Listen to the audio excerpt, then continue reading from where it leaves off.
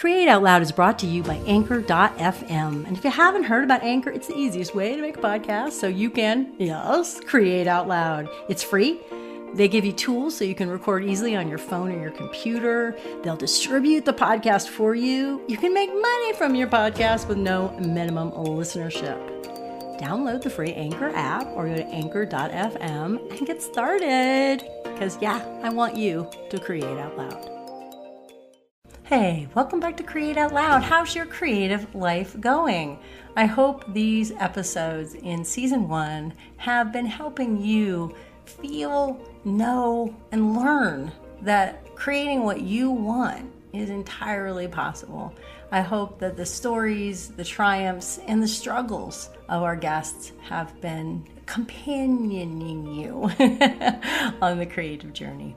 I'm really pleased with this week's episode. I think you're going to find this both a really technically interesting conversation, but incredibly uplifting. It's with Lori Frankel, and she is a novelist whose breakout novel, This Is How It Always Is, was a Reese Witherspoon book club choice, a huge bestseller. And it's a story of a family and they're grappling with a transgender child. Her new book, which I also think you're going to love, I couldn't put it down, is 1, 2, 3. And it's also a book about big ideas and big struggles and a page turner at the same time. Without further ado, let's talk to Lori. Lori, when I met you 10-ish years ago as part of a Seattle literacy group that you are founder of, authors that I got to be part of before I moved, I was struck immediately by how inclusive and welcoming you are. You know how you're a new person in an established group and you're always like, oh, no one's going to like me. And it feels like that carries into your fiction. And that on some level, all of your novels, they're about creating a better world. Do you think that the core of who we are shows up in our writing, even if we try to hide it? I don't know, but it certainly does for me. And I don't try to hide it. And I also kind of feel like that isn't what I set out to do. And it comes back around that way. Yeah, you set out to craft great stories. Yeah. I mean, I was reading the new book, 1, 2, 3, and the writer coach in me is like, oh my God, that's so, I can't say what she does, y'all, because it'll give it away and you need to read the book. But I was like, oh, that was really clever. Oh my God, that's amazing. So you're truly fantastic at story. Thank you.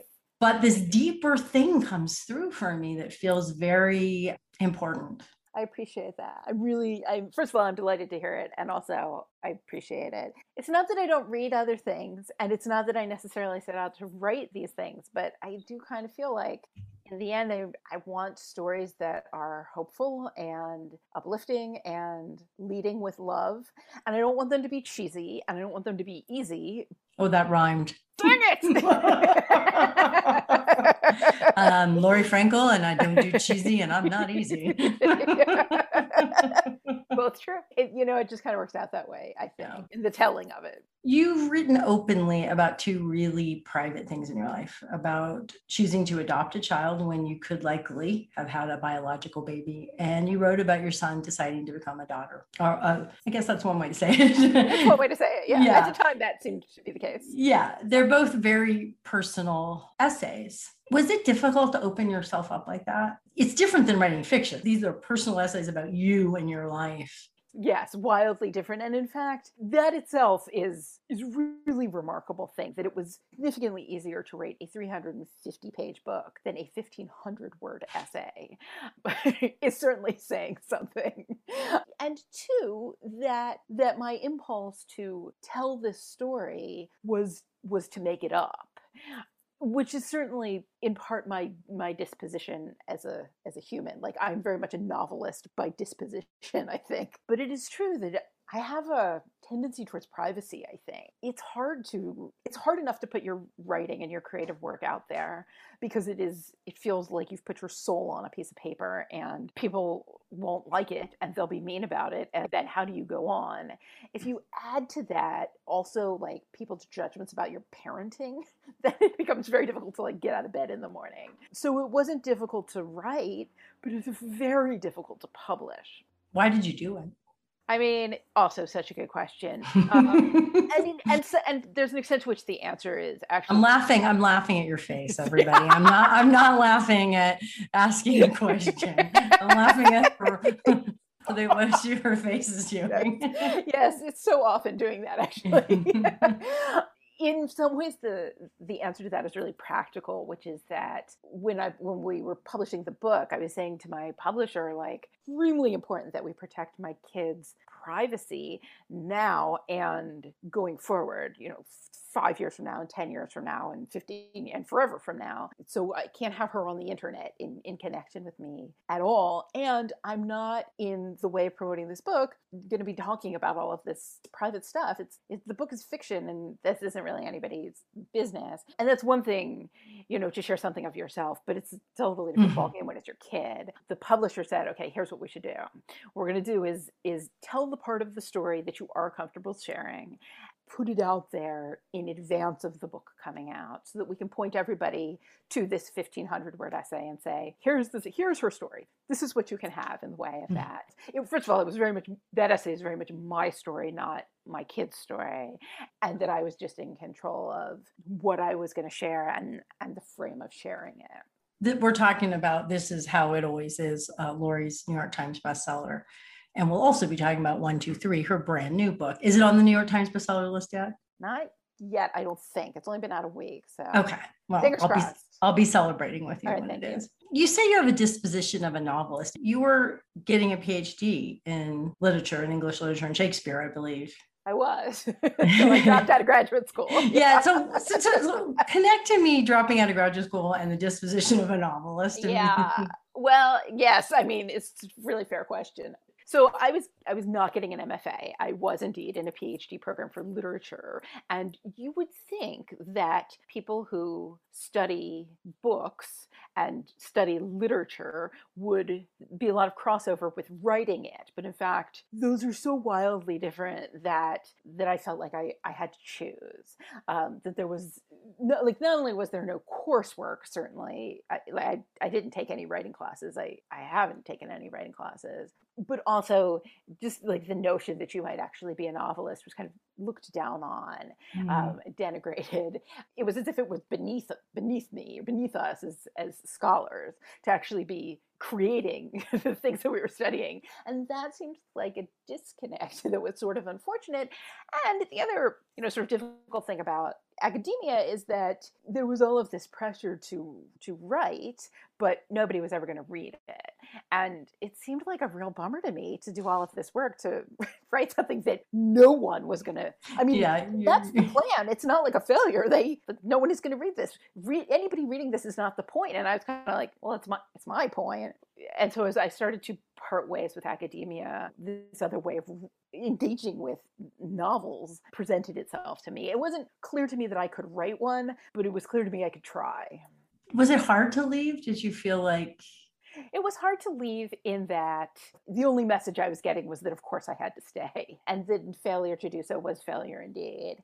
Because all of my friends, my professors, my community was very insular at that point, and so that was very difficult. So I was teaching throughout while I was in graduate school. I was teaching, and I really, really liked the teaching, and I really wanted to be doing it with students who were engaged and interested. I realized that I didn't have to finish in order to be able to get a job at a community college. The teaching at a community college was going to be a better fit for me than at a university anyway, and so I got a job. And therefore, an alternative certainly made it easier to walk away. That's one of the things I find fascinating about our paths in life. We just have no idea what's going to work. I mean, we have maybe an inkling, like there was something to do with literature. Yes, right.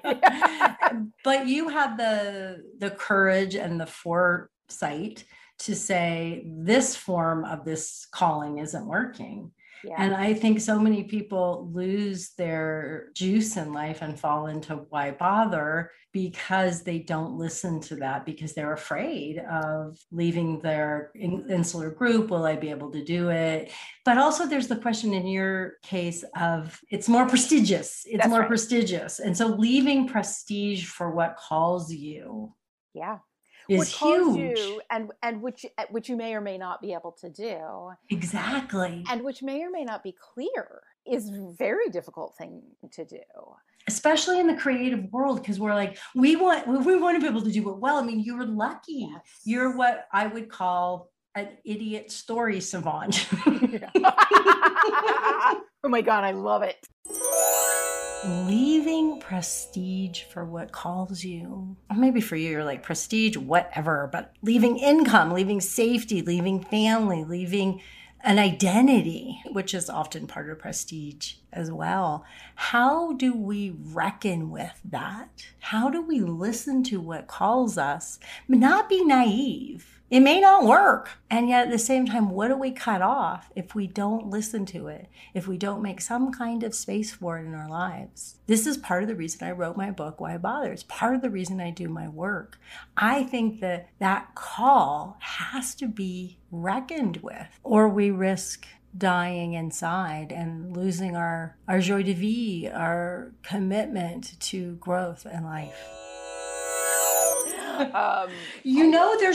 They're few and far between. You just get story and how story works. And most people, that's what they struggle with in novels. They can get characters or setting or beautiful writing, but that page turning, what's going to happen next and how it relates to the characters. I mean, in 1, 2, 3, you don't only do it with one character, you do it with 3 characters who all have significant issues, which I won't reveal, but they must have been really challenging to do that as a writer, because you really made yourself a Rubik's Cube. Yes, it was not an easy book. Some books write easy and some books write hard, and this was very hard. It took a really long time to do and just to sort it out. I mean, and for exactly that reason. And I mean, and indeed, I do think that I think about story in a very fundamental way. Like, it orders my life and it orders my thinking, and it is at the forefront of all of the things. It's the thing that hangs over everything else. But it is also true that it's work to put that together in a very non-romantic technical kind of way that is simply moving pieces around and editing until it fits and it works together, and thinking about okay, in order to pay this thing off here, I need to plant that 4 times. Where's it going and how am I doing it? So it is that savant-like thing in some ways, and in other ways it's not at all. It's right. You're very conscious of doing it. Fact. But what's interesting too, just to go back to the whole prestige thing, is some of the writers I work with think that's cheating. How so? What do you mean? You remember, it's like the John Gardner school. It's all supposed to just come from the characters, and the author is not supposed to manipulate anything. And I'm like, that just doesn't work. Well, and I find it works for me. Eventually the characters make their own decisions and do their own things. Eventually writing becomes like reading for me, where I type it and I'm like, oh my God, I can't believe it, I didn't see that coming, I'm so surprised. But not at the beginning. So it's a question of developing the character and the story and the setting and the timeline and getting everything in place strong enough that then they are able to interesting. And then there's less of that. I have to make sure I pulled that in from 12 pages ago. Right. Or I see I see where you were going. I didn't realize that. I need to go back and fix everything that came before in order to make it go with this thing that I didn't realize was coming. I love that. That totally makes sense to me. I want to go back to this idea, though, that you never studied writing. Yeah. I don't think there's anything to be sheepish about. She's doing a sheepish face. I was doing a sheepish face. I think that that's true. In fact, what I did do was study text a lot. I read a lot. And that, I think, is the best preparation for writing, is reading everything you can widely and thinking about it critically and being surrounded by other people who are willing to think about it critically. And so the fact that they were doing it from a reading perspective and I was, unbeknownst to me, learning how to write mattered less than the fact that we're going to say okay, for 60 hours a week here, what I'm going to do is read books and talk about them, look at story, look at language and how it's working. And that is really, really good training, even though I writing class. For those of you who are listening, who aren't novelists, who aren't writers, and you're like, well, what does this mean to me? How can I apply it? I mean, it's the same thing. You are surrounded by crafts people, by experts, by masters, by geniuses in your field. Are you studying them? Are you putting in the time like Lori talks about? And to really reflect and not stop at that surface level, which I do all the time. Well, that's really good. Instead of really digging in, it takes more work. Our brains don't like to do that work. But that kind of reverse engineering, how did they layer that color? Why do those colors look good together? Why do I like them? Why do those stitches work? Why does that pattern in that quilt work? That's the secret in plain sight. We're surrounded by teachers, the best teachers in the world in our craft all the time, if we're willing to put in the time and listen and look and reverse engineer. Do you still read that way now? Yeah, I do. So can you take us in a little closer to that? What does that look like? One is that I'm reading constantly. The time I spend between books is the time it takes me to put the one down and pick up the next one. I take notes in the margins. I underline and make lots of notes. Margins it on the end pages and such, little notes to myself. But also after I finish a book, and without fail, I write a little essay to myself, basically, that says, okay, here's what worked about this novel and why.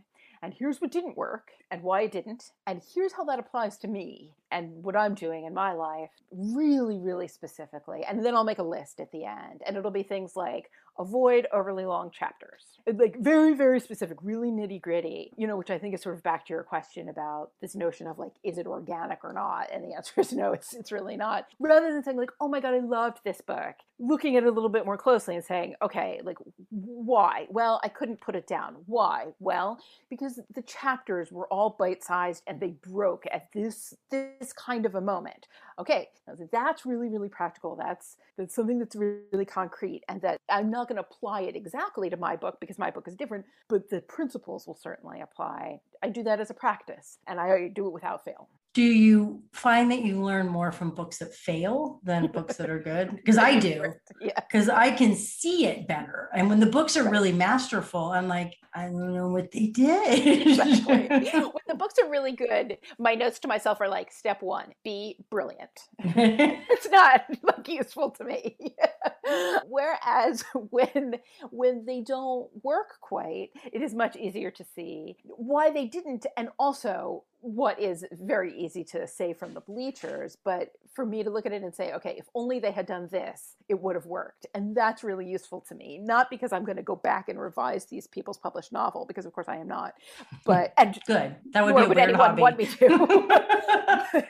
but applying those lessons, to myself, to my own writing is really good to be able to strip back the outside so you can see the gears and how it works and how it doesn't work.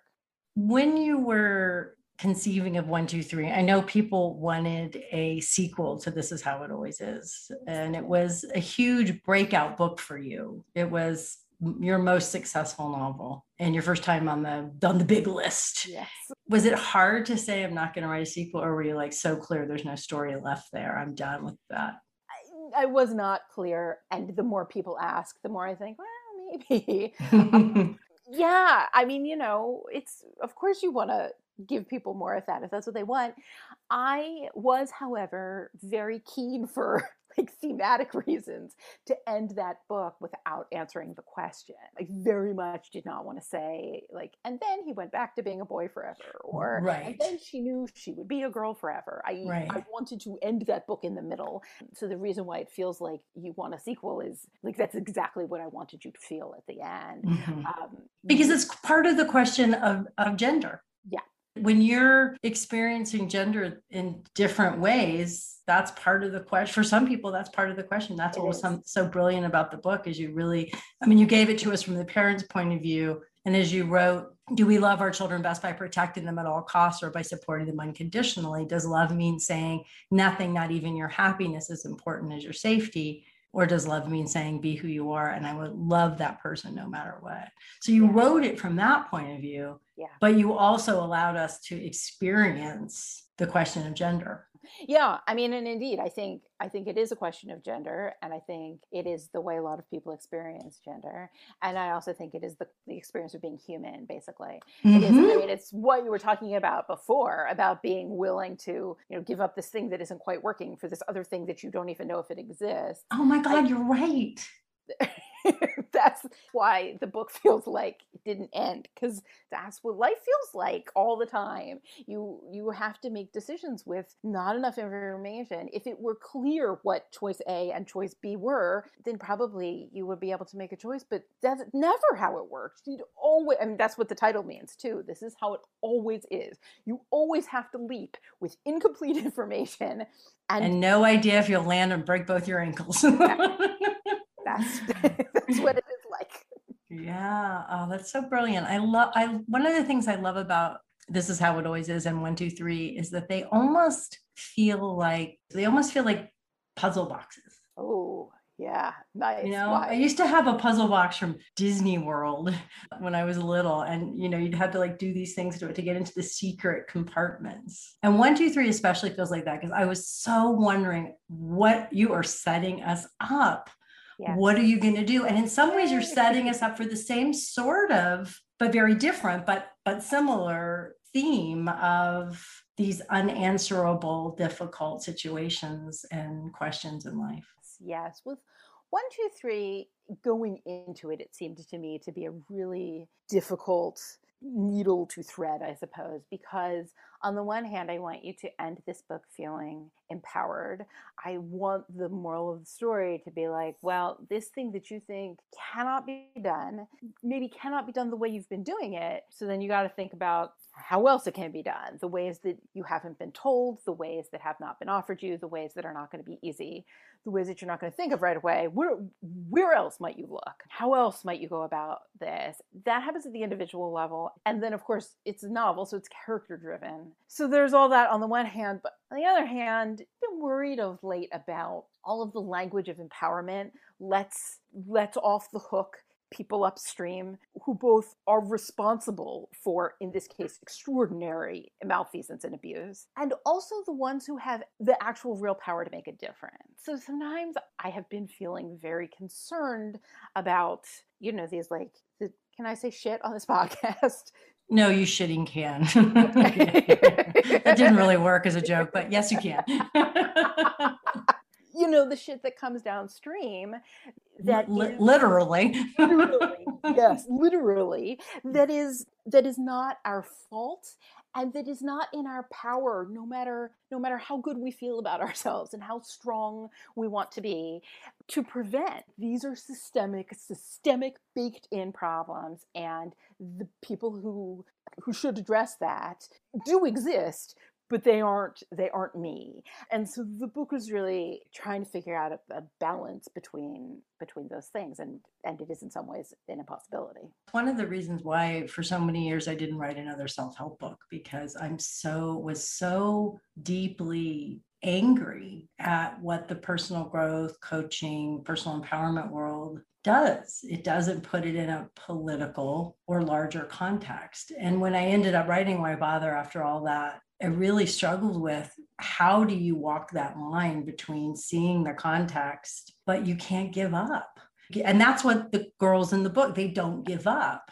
Right. And it's really difficult. I mean, it's easier from a place of white privilege. Yeah. By far, and enough money in the bank than what your characters are dealing with. And I know if I was one of those girls or their mother, I probably would give up. I would have done what the rest of the town did. Again, not to spoil the story, but yeah. And that would have also been a really, really legitimate thing. And two, frankly, would be, you fighting and feeling like, okay, I'm still standing, so I win, when in fact, no, you are not winning. There's so much that is stacked against us, and that is really, really important to talk about. So indeed, that is a very difficult line to tread. I mean, the powers that be don't want us to, they want us to think it's all in our control. Right. Yes, exactly. And that therefore it's our fault. Exactly. Mm-hmm. And it's not in our control, and it's not our fault. And there are people whose fault it is and in whose control it is, and who are often going to great lengths to make you believe otherwise. That is the line that I think we all must walk, frankly. We talk a little bit about money and making money as a novelist. Yeah. Was it a huge game changer for This Is How It Always Is to become such a breakout? Or had you structured your life in such a way that you could keep writing no matter what? Yeah, I mean, yes and no. I think that, as is always, I'm sure, the case, there are lots of things that go into that calculus. So I was teaching full time when I wrote all of my first and most of my second novel, and had been doing so for 15 years or so.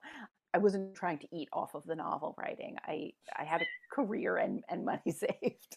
And that's good because there's already so much pressure. You don't want to put eating on top of. I was trying to, I'm going to see like all your novel covers with fork and knife on top of them. It is also true that I am married to a software engineer, which is great. Yeah. I mean, it's great because he is great, but it also is great because financially stable and predictable, whereas novel writing is not predictable. It might go well and it might not, and even if it does, I only get paid like twice a year at most on good years, so that's difficult to budget for, to plan for in that way. It is also true that there are lots of things that go into the initial contract and like how that works that have some to do with how the previous book did, certainly, but also there are other things that are in that mix there.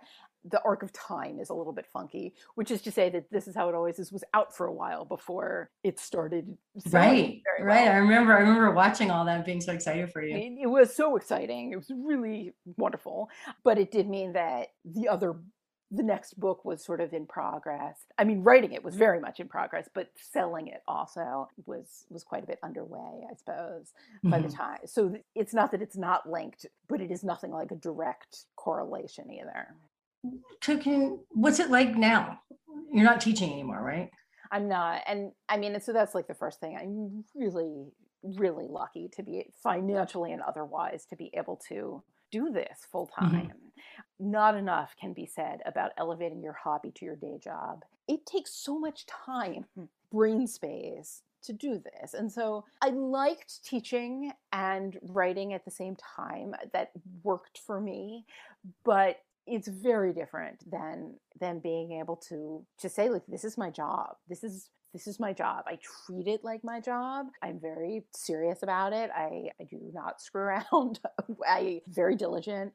What does that look like? Perhaps. This is such a good question and a really difficult one to answer at the moment because my kid hasn't been to school in a year and a half. Right. Pandemic. Oh, how quickly I forgot. As if life has been normal for the last year and a half. Yeah, exactly. I used to write whenever she was at school and without question. If she was out of the house, I would sit my ass down and work because that time was very limited and precious. School isn't even almost 40 hours a week.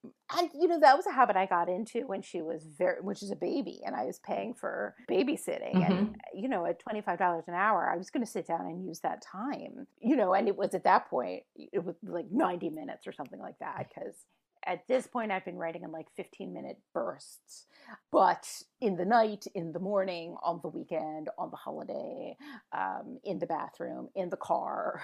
It's very much a catch as catch can. And again, I am lucky that I am a writer who can do that, both from a craft perspective and also like physically. I don't necessarily need to be sitting at a desk in my super ergonomic chair. I do not necessarily, I'm not a writer who needs 3 hours or it's not even worth it.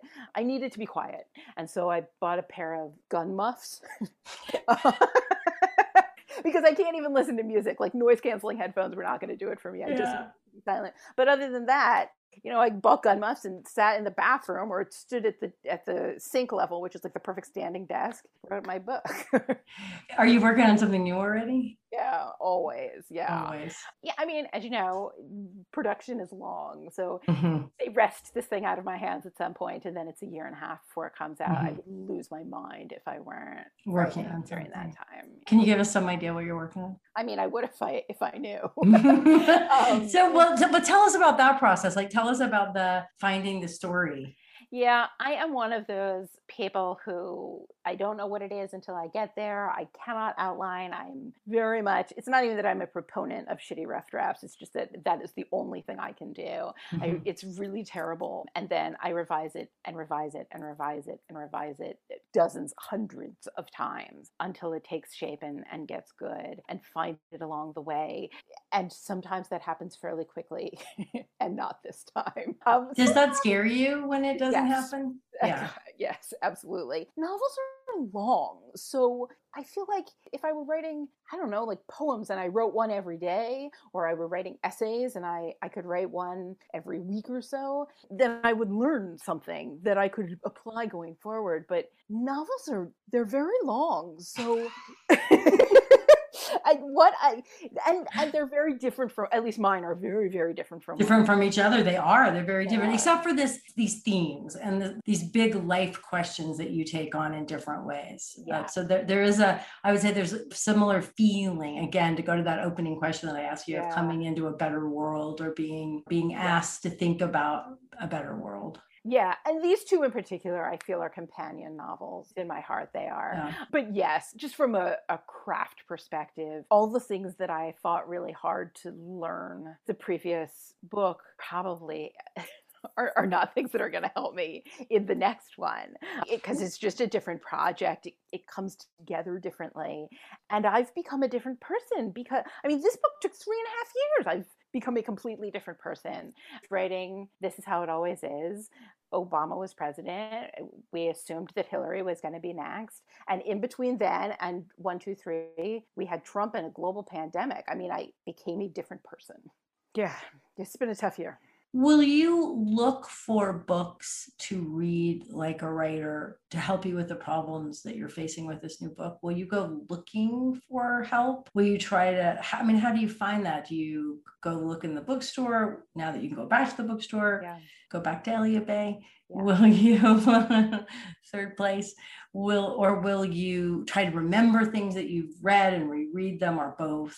Both, absolutely, yeah. And just reading about new books that are coming out. Oh, and, sure. paying attention, ear to the ground kind of thing. But yeah, I go to Elliott Bay and I talk to the booksellers, I go to the library. Librarians are magic in this way. And I read so much that everything helps me somehow. And one particular book that I thought was going to help me in some particular way did not. Well, okay, good. Then I'll just read the next one and maybe Right. and I certainly 1, 2, 3 is narrated in the first person present tense by 3 different narrators in turns, and I had never done that before, and that was easy enough to seek out.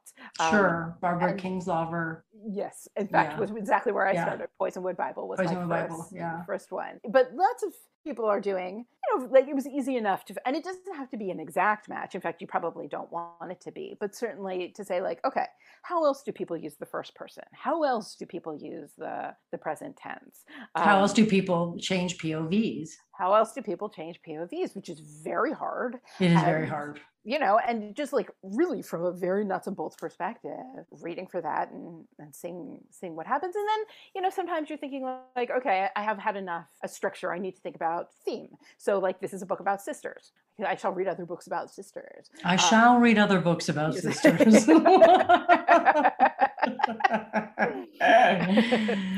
Did having more success with This Is How It Always Is. I always want to change the title of that book. It's a hard title. It's a hard title. It's a hard title for me. Did it make it harder to write 1, 2, 3, or were you already deep enough into it that you were like, oh, okay, this is interesting? Yeah, I don't know. I mean, I do know that writing 1, 2, 3 was really hard. I don't know if that was some kind of block I was having because of the previous book. I think it was just structurally It's a really difficult book. Difficult book. Not to read. It's a pleasure and joy to read. It's a page turner. Eventually eventually it was. It was not at the beginning. And, you know, and it was just a lot to kind of sort out and figure out. And for reasons I do not entirely understand, sometimes everything falls into place quickly and easily. And sometimes it does not. This one, I think, was probably predictable because the structure is such that I could not cut a chapter without cutting 3 chapters, or add a chapter without adding 3 chapters. They had each of them to tell their individual stories, plus combine to tell the overarching story. And the overlapping perspective that you would Right. go for. I think you only went forward in time, right? You didn't go back Oh, yes, that is to show it through. Yeah. Which is another incredibly wonderful technique that's confusing. I ask you if you're scared about this book, which makes me want to ask you, you know, how do you deal with those critical voices? I can tell you what I wish I did, what I hope. Okay. I mean, here's what I think. I think some days are better than others. I really, really enjoy all of the aspects of the writing process. So those critical voices are shouted down, I think, my enjoyment of the process and my knowledge that this thing that I have written today, these 1,000 words that I cranked out today are terrible, is fine, because that's just part of my process. I'm going to write it really badly and then I'm going to fix it later. And that's I know experience later. And so that, yes, that's experience. That is something I have learned along the way. I enjoy writing a shitty draft and then I enjoy making it better. I like all of those things. There's definitely some panic where I think like, this isn't going to come together this time. But emotionally, I find that easier to weather than publication. I love what Lori said, that she loves the process of writing. And for years, I used to think focusing on process was kind of airy-fairy, and it was all about product and making the sale and getting it out the door. But the research is really conclusive that focusing on process is much more motivating. And it actually, the processes of our brain, what's going on in our brain, helps turn off some of that overly critical function. And it's much more positive for goal setting to not focus on the end result, crossing the finish line, until we're close to it. And then that's motivating. And I find that even when I'm running, I'm much faster in the last mile when I'm like, okay, we're almost there. We're going to do it. But if I start thinking at the beginning of a run of how many miles I have to go, or what the hill is ahead, or how much my, legs hurt, it's like somebody poured concrete in me. And the same is true for whatever your creative process is. And you can get really granular about paying attention to, what do you love about the process? Do you love the sound of the language? Do you love dipping the paintbrush in the paint for the first time?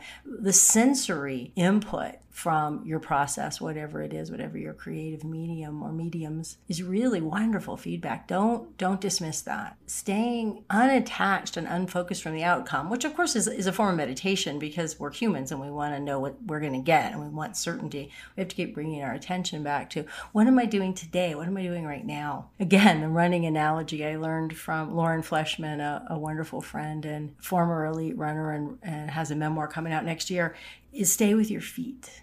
Stay with your feet. So how do you stay with your process? How do you begin to develop that love? And how can that help you with the feelings of why bother or the critical voices? Drafting and revising and editing and all of those things, which takes years and years and is very hard work, I find to be infinitely easier than putting it out there in the world, which is very hard, which is a roller coaster. There are very high highs and very low lows, and sometimes in the same 15 minutes. Right. And especially with This Is How It Always Is, because you got so much hate mail, and hate mail from people who never read the book. Right. Exclusively, in fact, from people who never read the book, best I can tell. And, very personal hate mail. And I don't know what to do about that. This new book has been out for about a week now, so I'm very much thinking about this, right at the moment. It is just a very different skill, writing a book versus publishing a book. That's so true. What you have to do to be able to write the book is like sit in a room by yourself with people you made up for 3 years.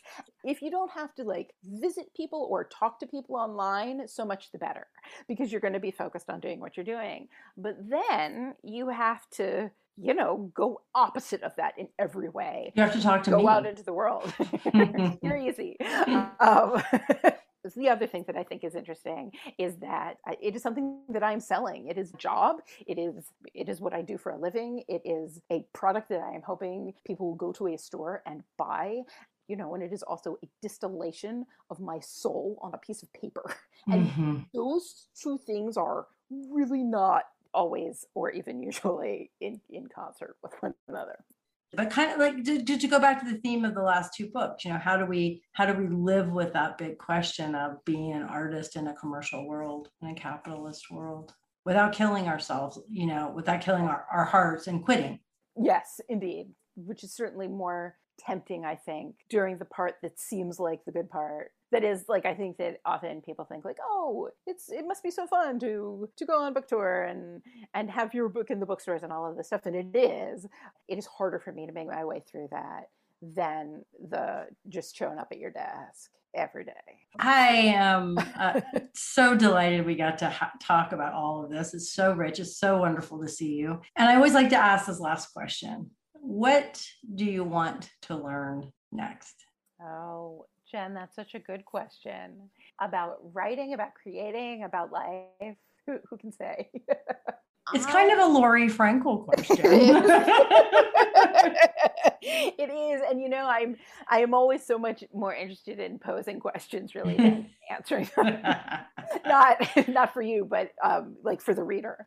One of the things is that I think that's what novels are about. Novels are about what people learn and how they grow and change over the course of the thing. That's what I think narrative is about. So, like, broadly and generally, I hope my answer to your question is everything and often and continuously. I hope I'm always learning things, and I am certainly always going down rabbit holes. That is, I will sit and read the newspaper in the morning and think, and go and research that stuff and see where it takes me and keep reading about it and all of those things. More specifically, though, gosh, I think we have, all of us, been through quite a time. It is time to be asking really important questions about, these things that we're talking about, how you take on systems, how you fight your own good fight and you feel empowered and you're doing your good work, but not in isolation, how you involve your community, how you think about that in respect to the large systems upstream that are not working in our favor. I think we're having a reckoning on any number of fronts, and it's time. So I am hoping to learn really concrete ways to start making the world better, I hope. It is, but it's large. It's really big. I know. I've been a climate activist, for want of a better word, since I was little. And it's overwhelming and hard. And, whether it's race or voting rights or, this, in the case of 1, 2, 3, the environment. But I think story is one way that we're going to do it. I do too. I think story is one way that we're going to do it. And it's certainly the thing that is at my disposal most readily. I am not a lawyer. I am not a politician. I'm not super great at public speaking. It's certainly I am lucky to have this place to speak because it is the best place for me to do so. And it certainly is what works for me. Story is where I learn everything and where I see my way through the things that cannot be seen through. So I hope that is true for other people, and I am very blessed to be able to contribute to that in a little small way. Thank you for spending time with us. You are such a good interviewer. You're very, very good at this. I'm not surprised. You're very, very good at this. I appreciate that. So what are you going to take away from this conversation with Lori? I thought there was a lot of really actionable tools.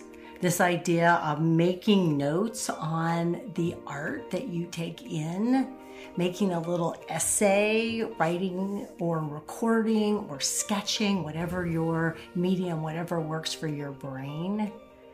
I think also another way to do that is to discuss it with 2 or 3 other like-minded creatives in your field. Like, what if you all watch a movie, even at a different time, and then come together and talk about it? If you're screenwriters, for example, or of course a book. So you don't have to do this in isolation. You don't have to do it in writing if that's not how your brain works best. But really giving a thought to how can I reverse engineer things? Love that. And obviously I love Lori.